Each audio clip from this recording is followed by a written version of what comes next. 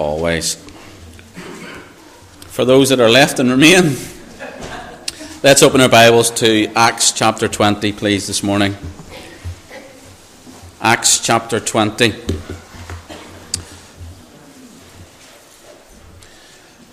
And we're picking up in verse 28 again and reading as we did last time. We were looking at this two-part message.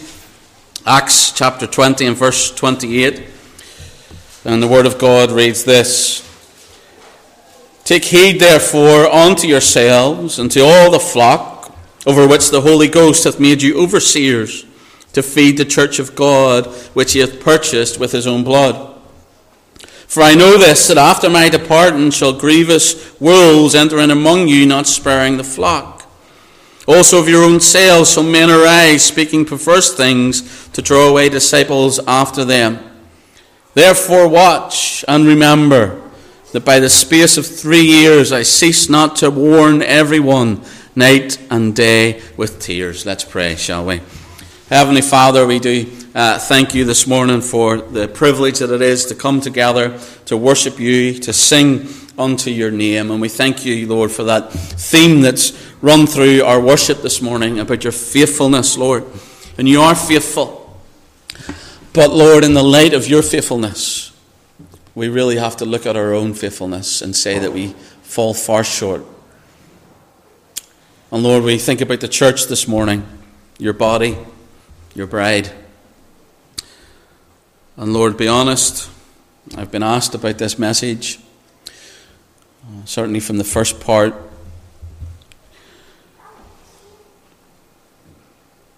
Why I was so passionate about this. And my answer is simply this, is my heart's broke for what we've allowed into the church, what we've tolerated, and oftentimes what we've encouraged. Lord, the local church has been neglected and abused by the very people that are there to defend it. So Lord, I pray as we look at this morning and these other aspects of enemies of the church, that you would challenge us all. Lord, that we would be protective over the church. That we would, Lord, see it as you see it. That it's precious unto you. Oh Lord, may it be precious unto us. So this morning, Lord, again, I pray you would give me strength in my weakness, that you would help me to say everything that you would have me say. Lord, I don't want to be on a soapbox. Lord, I just want to preach from your word. Lord, I ask this morning that your heart would be my heart. And Lord, through your Holy Spirit, you would enable me and equip me to be a preacher of truth this morning. In Jesus' name, amen. So, for those of you who can remember, I know that we've had a little week gap in between where we had our fellowship meal last weekend, but hopefully you can kind of remember the first 5 enemies of the church. I was laughing. Claire was telling me that for those that are in the crest, they have this on YouTube, so it's live streaming there.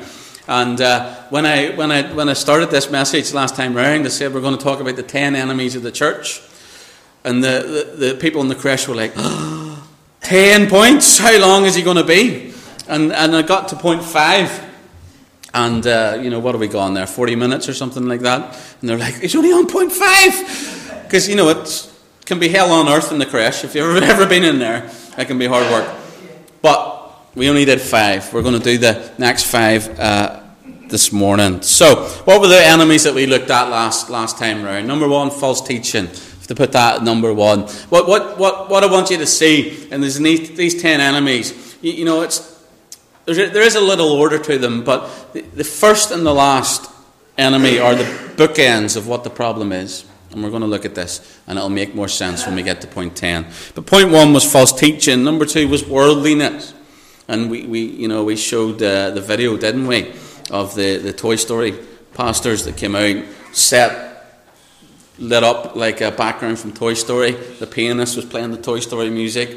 Out they come, and this is their theme is they're at the movies. So the one's dressed up as Woody, the other one's dressed up as the Bo Peep or whoever it is. What is that?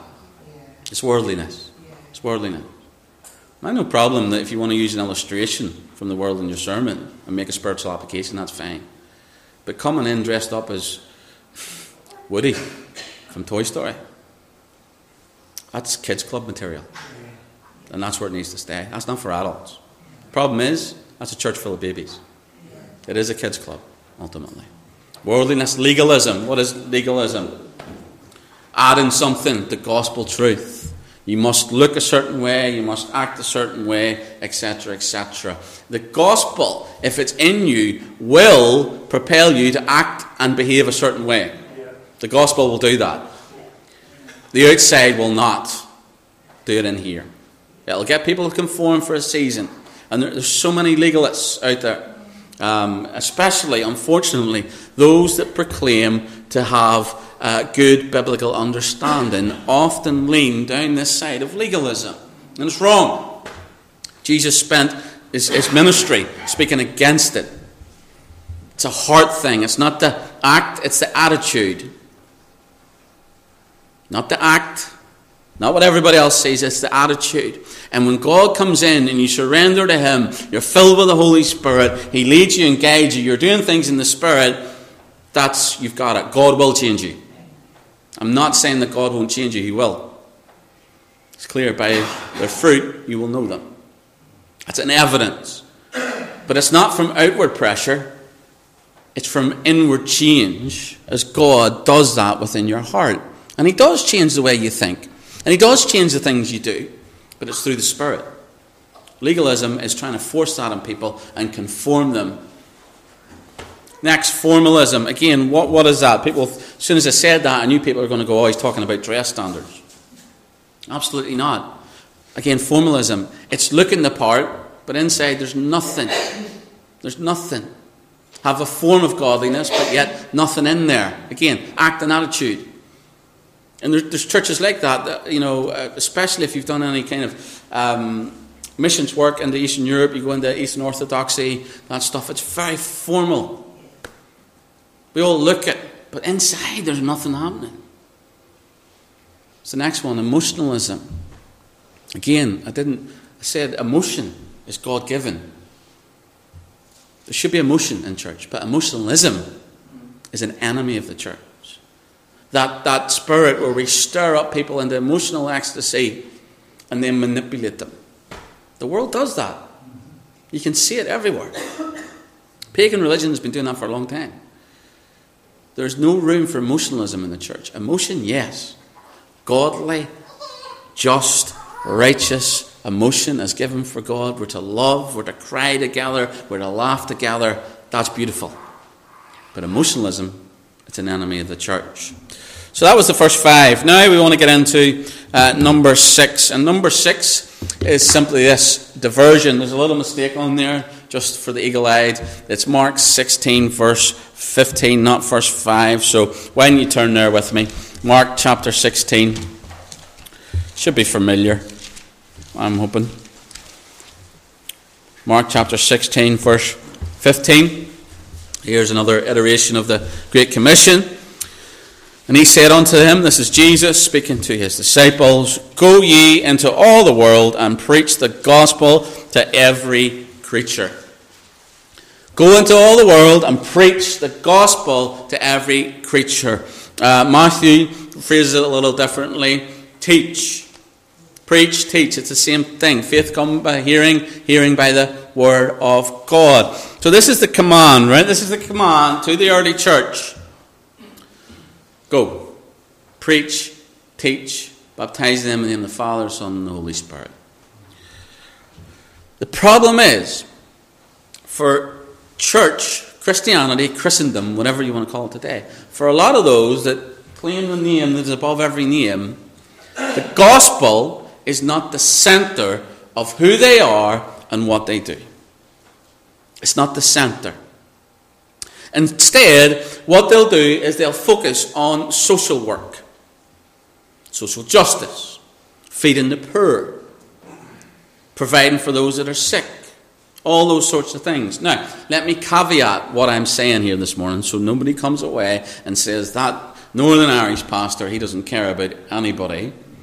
We are to do these things. These are important things, right? Because we follow our Master, who loved and gave and served and was compassionate and merciful upon those that were struggling. But we have to keep the gospel the main thing. Let me give you some examples. Just from history. Salvation Army. Salvation Army. Now, I can't speak for every individual church of the Salvation Army, every meeting place. I can't speak for them. But generally for that organisation, what I can tell you now is what they're known for and what they do is social work and music. Music and social work. They'll feed the poor. They do it. They do it well. That's why they get donations. You go into, I did a little bit of charity work before I went into the pastorate, and they're one of the biggest donated to groups. The Lifeboat Association, another one, Salvation Army. And people that are not saved will give to the Salvation Army. Why? Because they do good work. Social work. Now, the Salvation Army wasn't founded on that. It wasn't founded on that. William Booth. Let me tell you a little bit about William Booth. He introduced this Darkest England scheme. And he'd seen the need. There was poverty. There was hardship. There was class divide. He's seen all that. But his real objective was to bring the gospel to the lost, and in the process of them coming to Christ, helping them in their needs. The gospel was central to that mission. The surrounding items of the core idea, if you like, were help the poor, be social. But it was gospel. Listen to what he said. He said, take a man from the filth and squalor of the slums, exchange his rags for decent clothing, move him from the stifling stench of the city tenement to a neat little cottage in the pure air of the country, put him on his feet economically where he can make a decent living for himself and his family, and then let him die in his sins, unsaved, and be lost forever at last. Really, it is not worthwhile, and I, for one, would not attempt it. It's William Booth, founder of the Salvation Army. You go to the Salvation Army now, they'll say something like that, but it'll be round the other way around. What's happened? What's happened? They've been diverted from what they're to be about, their primary core, their primary objective, their DNA, the fabric of who they are. As the church, this is what's happened. We've been diverted. And here's the thing. It's great to do social work and work with the poor, absolutely. But the world can do that and do that better oftentimes. What the world cannot do and what the world will not do is come to the sinner and say that they are dead in their sins, that they are in terrible trouble with a holy God, and God, in his love and his majesty and his mercy, came down to save their very souls. The world's not going to tell that message. And that's fine. I don't expect the world to tell that message. My problem is when we have churches that aren't telling that message. That's the mission. That's the mission. With the YMCA. We were talking about this at the men's breakfast yesterday. YMCA started as a Christian organisation, Young Men's Christian Association. I wouldn't associate anything biblical with it now. Not in a million years. Social work, yes. In fact, when I took a trip to Israel, led a tour to Israel a couple of years ago, we were, one of the things, for those of you who've been, one of the things you do, you go into the Sea of Galilee and they'll take you out in a kind of mock-up boat of around the time, fishing boat of the time. And you go out, Sea of Galilee, very, very beautiful, very, very stunning location. And, a bit of Christian music in the background. Just a nice reflective time. So we're on this boat. We're paying the guy whose boat it is, who's an Arab probably, just making merchandise, off tourists. But anyway, it's his boat, so he's playing the music. And he's trying to play Christian songs. And some of the songs he was playing, there was a bit of an older crowd, I guess, in that. So I said to him, if you get anything more, just to mix it up a bit, because everybody has their own different styles of worship, don't they? If you get anything a little bit more traditional. So away he goes. Gets on his little thing. Here it comes. Why? Because he thought YMCA was Christian. Now, to my shame, one of my deacons starts dancing and starts doing it. But anyway, we laughed. But his association was Christian. YMCA? What's happened? Diverted. Look at the other church denominations. You go wherever you want. They've been diverted. Politics. Social action. The mission is to tell people about Christ and Him crucified. Yes, we want to help people. Absolutely. But we have to have Christ and His gospel at the very top of what we do. Otherwise, we've been diverted. And unfortunately, in Christendom today, the enemy is an expert at just diverting people off, just gently off, getting them away from the thing that really matters. You can put clothes on somebody's back. You can feed them till they can be fed no more.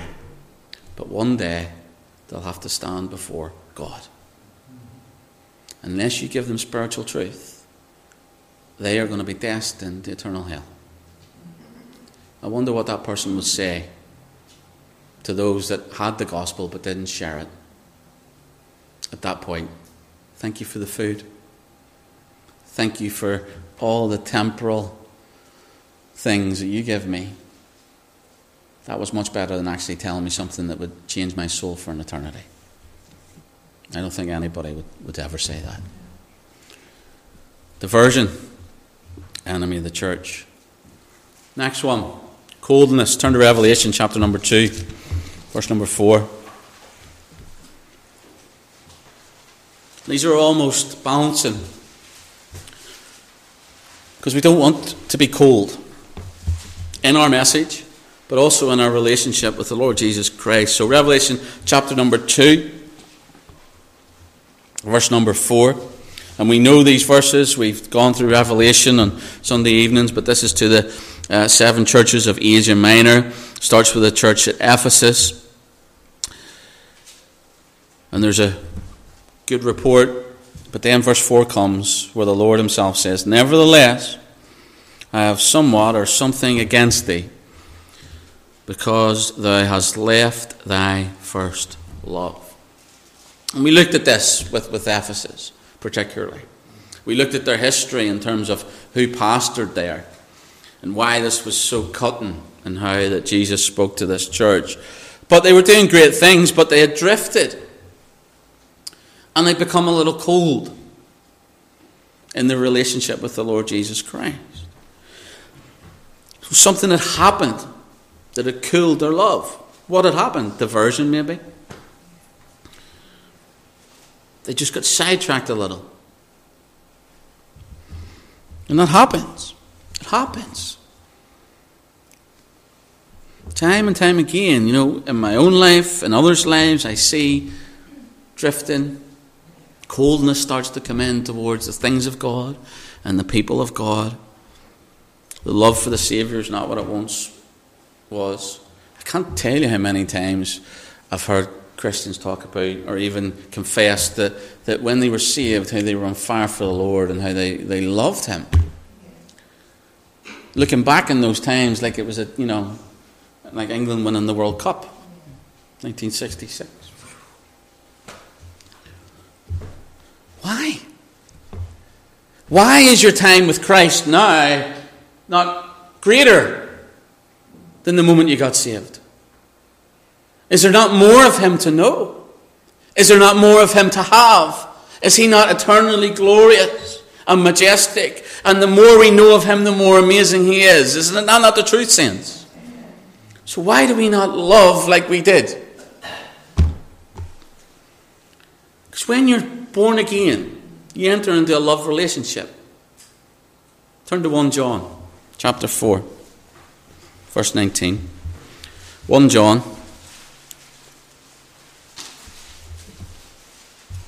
chapter 4, verse 19 says this: we love him because he first loved us. We love him because he first loved us. When you get saved, you enter into a love relationship with the one who has loved you from eternity past. We're to love him. We're to keep our love burning. But unfortunately, it grows cold. You know, we can look at real world examples. We can look at marriages. We can look at marriages where the love doesn't grow. It wanes. And what happens? They drift. Less communication. You know, things are not. Less fellowship. Less intimacy. Drifting. But actually, you know, if a marriage is what it should be, your love should grow. I mean, I love Claire more now than I loved her when I first met her. She grows on you. I've told her that. But you should. That's what it should be. It's the same with the Lord. It shouldn't start here and go there. It should go the other way, closer to him. That's the call. But what's happened? We've turned into those that are lovers of pleasure more than lovers of God. That's what Paul talks about in Timothy. That the world, you know, its bright lights and all it has led us astray. And if we're honest, we have other loves. Other loves. There's a Tom Odell song that I like. It's called Another Love. And for believers, that's often the case. We came out of the house this morning and we were driving down, and there's a guy out there washing his car. He was probably washing his car yesterday and washing his car the day before. You know these people? Yeah. Any serial car washers here just before I go off on this? Okay. Right, so Claire washes her car once every 5 years, something like that. Every day. What is it? He loves that car. He loves that car. Some of you came here this morning and have sung about your love for the Lord Jesus Christ, but you've got another love in your life that takes your time. It's on a par with him. And that's never how it's to be. When Jesus says, love me and hate others, he means love them less. So it's okay to love others, but Christ has to be first and foremost. I wonder this morning, what's your car? What's your another love? We have to be guarded in this, because when we start to give our love to others before the Lord Jesus Christ, we naturally become colder towards him. So my challenge this morning is to us as a church, all of us, are we allowing other loves to lead us away from the love that we should have for the Eternal One who saved our souls? Saved our souls. When coldness comes in, it's an enemy of the church. It's an enemy of the people of God. It's an enemy of the church of God when we manifest that attitude. When people come in here, I want them to know that we love the Lord Jesus Christ above all. Above all. Next enemy. Turn to 2 John. Seeing you're not far away. 2 John. I was going to say chapter 2, but I'll not do that to you. 2 John, verse 9. 2 John, verse number 9. Whosoever transgresseth and abideth not in the doctrine of Christ hath not God. He that abideth in the doctrine of Christ, he hath both the Father and the Son. If there come any unto you, and bring not this doctrine, receive him not into your house, neither bid him Godspeed. For he that biddeth him Godspeed is a partaker of his evil deeds. Toleration is an enemy of the church. And the church tolerates far too many things. Again, a lot of this is driven by trying to get people on the seats. That we can't offend, that we can't challenge. We just want as many in the building as possible. But biblically, that doesn't stand up. You know, there's things that we're not to tolerate as a church. We're not to allow sinful practices into the church and venerate them like they're okay. We're just not to do it. Sin is an enemy of all the people of God. And we are to protect the church against it. That's one of the reasons that God instituted the church, is to allow us to be accountable. You know, how do you practice church discipline as given in Matthew without the church? This a law unto myself is a nonsense. God has put these structures in place to keep us in place. Now, not legalism, but truth. Sin's not to be tolerated. You know, if you went home today, sat down for your Sunday lunch, started to sniff the air, and is that something burning? Went into the kitchen and there was a little fire on the cooker. Would you say, oh, it's only a little fire, I'll leave it, I'll go and finish the rest of my dinner? Who's going to do that in their right mind? Anybody? No. The same as sin in the church. We can't tolerate it. If God says something's wrong, guess what? It's wrong. It's wrong. And we have to protect the church against it. Turn to Revelation chapter number 2 and verse 2.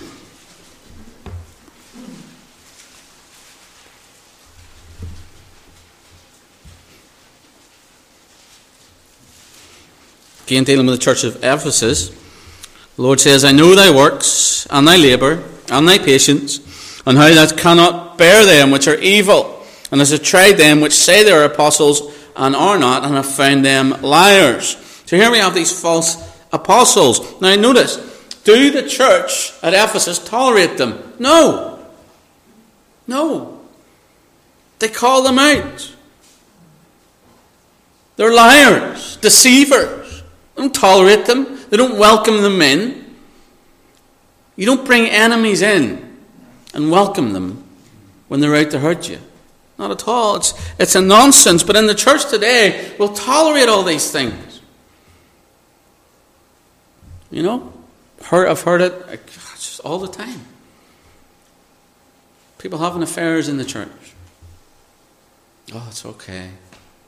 No, it's not okay. It's not okay. It's not okay. People living out of wedlock and wanting it to be sanctified by the church. It's not okay. Why? God said so. It's not my rules. It's what God said. But we tolerate it. Why? Because we want people to be in. Newsflash for you. And I know that you know this, but I want to remind you. The church is not for unsaved people. The gospel is for unsaved people. The church is for the people of God. And once you become part of the family of God, you enter into the community of God, you become accountable. We hold each other accountable. There are structures in place so that we can help each other in a godly way to live as God has called us to do. But if we tolerate these things, it's an enemy, absolute enemy of the church, and ultimately it'll destroy churches. I've seen it happen time and time and time again. Churches today that will have people in their pulpits preaching that are living ungodly lives, up to all sorts. Good living on a Sunday and then fast living the rest of the week. People in the worship team will come up and sing and not saved. No evidence of fruit in their life. But they can sing. They can play a guitar. We'll get them up and we can't tolerate these things. This is the church of God. This is the body of Christ. He died to purchase us, to put us together. We have to protect the sanctity of the church. How do we do that? We don't tolerate sin. We speak the truth in love. In love. We don't beat people down, but we have to say, if things are wrong, things are wrong. But here's how you make them right. It's gospel truth. Toleration's an enemy. If we let a little in, it can corrupt a lot. Listen to this story from Dale Hayes.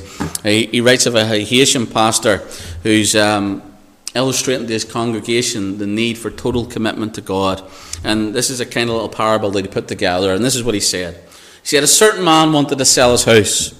Another man wanted to buy it. But because he was poor, he couldn't afford the full price. So after much bargaining, the owner agreed to sell him the house for half price with one single stipulation in the contract, that he would retain ownership of one small nail protruding out of a wall in the house. The man jumped at the deal, bought the house. Several years later, the original owner came back for the house. He wanted to buy it. The new owner didn't want to sell. So the first owner went out, found the carcass of a dead dog, and he hung it from the single nail that he owned in that house. Soon the house became unlivable. The stench was unbearable, and the man was forced to sell the house to the original owner. The pastor's conclusion was simply this: if we leave the devil with even one small peg, he will return to hang his rotten garbage on it, making it unfit for Christ's people. And that's the truth. Give it an inch, it will take a mile. That's true for us as a church body, it's true for us as individuals. If we allow sin in our lives, it will corrupt. It will corrupt. So the church must not, let me say it again, must not and never tolerate that which is wrong. The church that fails to deal with sin in the right way will be destroyed by that very sin that they tolerate. It's an enemy of the church. Number 9, we're getting through them. Division. Turn to Proverbs chapter 6. Proverbs chapter 6.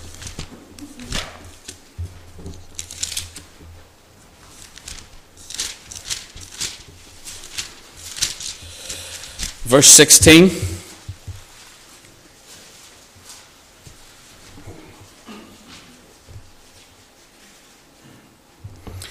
These 6 things does the Lord hate. Yea, 7 are an abomination unto him: a proud look, a lying tongue, hands that shed innocent blood, a heart that deviseth wicked imaginations, feet that be swift and run into mischief, a false witness that speaketh lies, and he that sows discord among the brethren. God hates division in the church. He hates these things, and as we look at those lists, you can see how those things are divisive. And people that have this fruit in their life are divisive.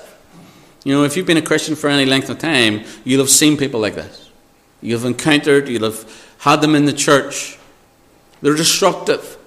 They're dangerous. And they're divisive. God hates a divided church. Turn to 1 Corinthians, chapter number 1.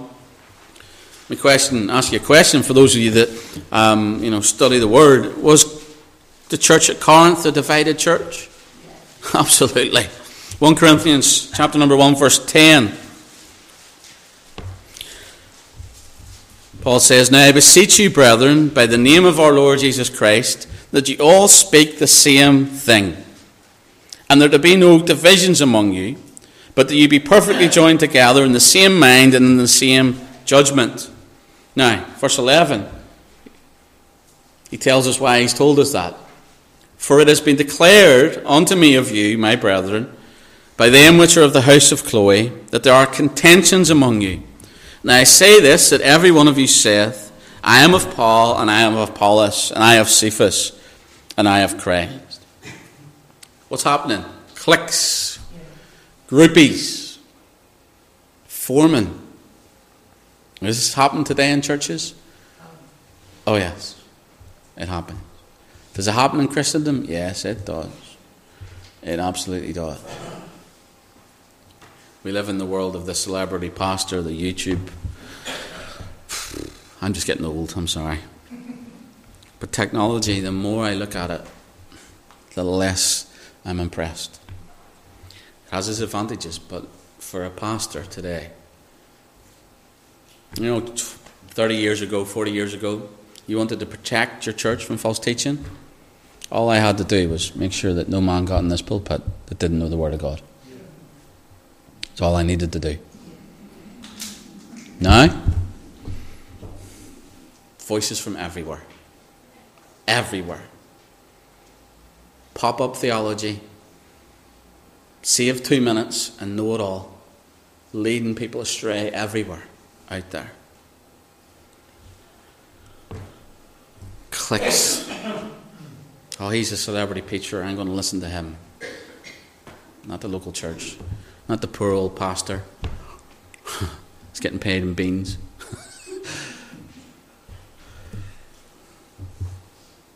Same problem in the early church. Nothing new under the sun, just different forms. The church at Corinth is divided, and it's terrible. When if you have a family that's at war, even in your own family, it's horrible, isn't it? Things are said, things are done. Division's terrible. But that happens in the church. But when it's happening in the church, number one, we're not going to be about our mission because we're too focused in our infighting. We're not going to be able to fight the battle that we should be fighting because we're fighting a different battle. We're distracted.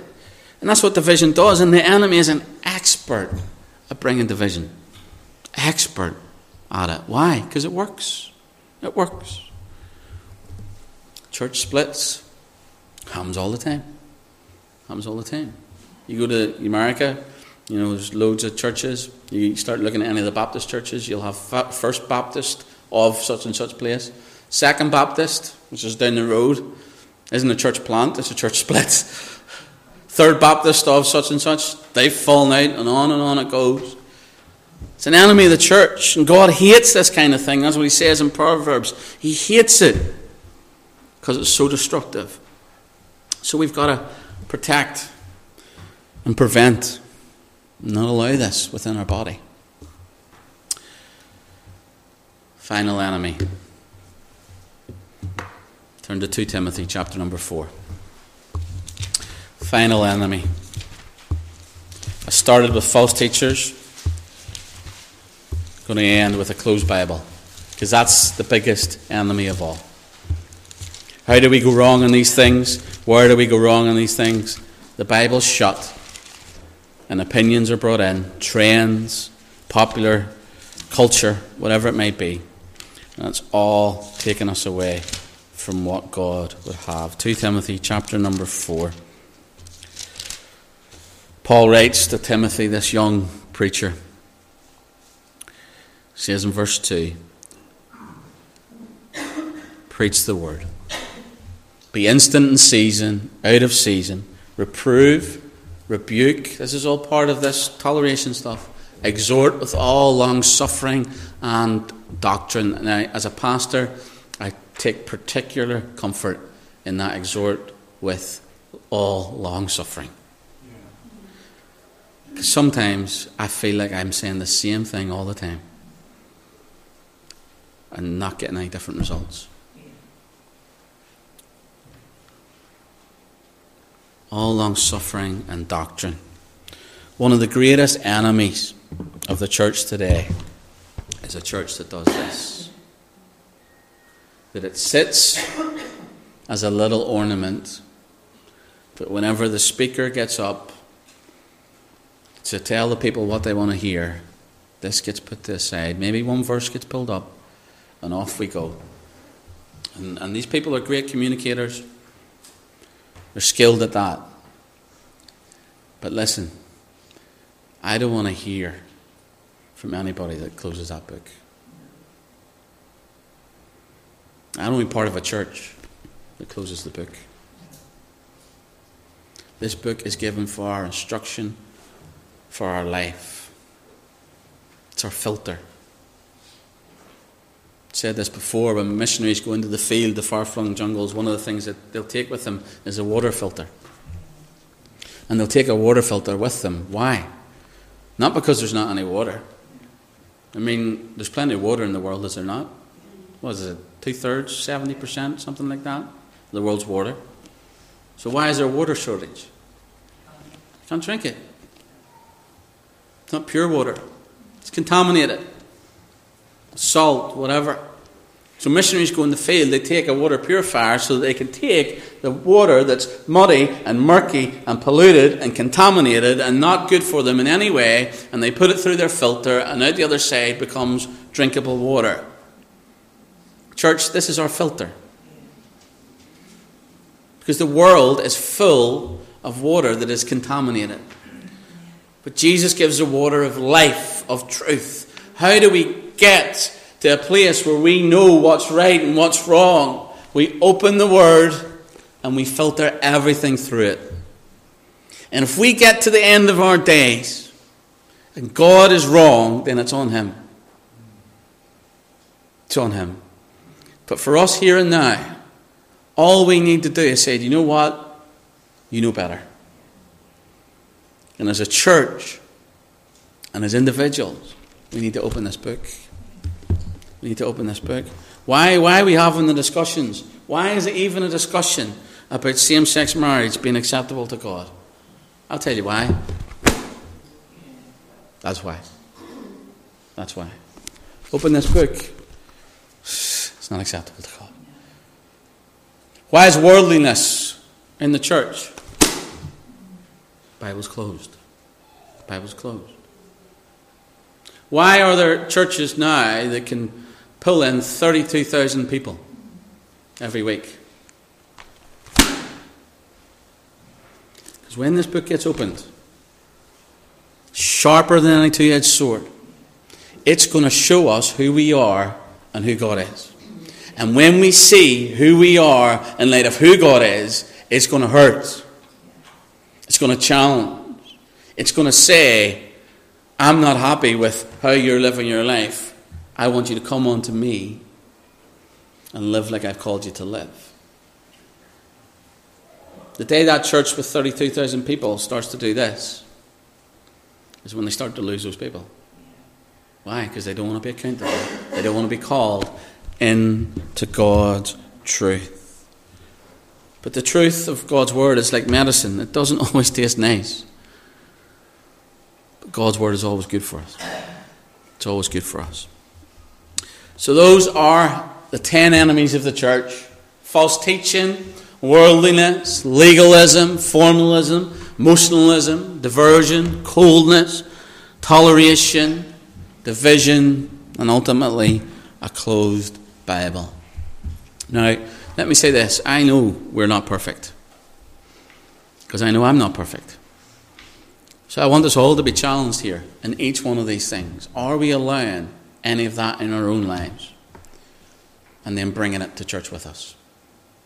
Because we're all accountable to one another. All of us. All of us. We want to stand upon the Word of God. We want to be pleasing and honouring to the Lord. And the only way to do that is to stay faithful and true to what He said. Love the church like He loves it. Protect the church like He protects it. Value the church like the Lord Jesus Christ values it. Keep the enemies from the door. Let's watch that we don't allow these things in.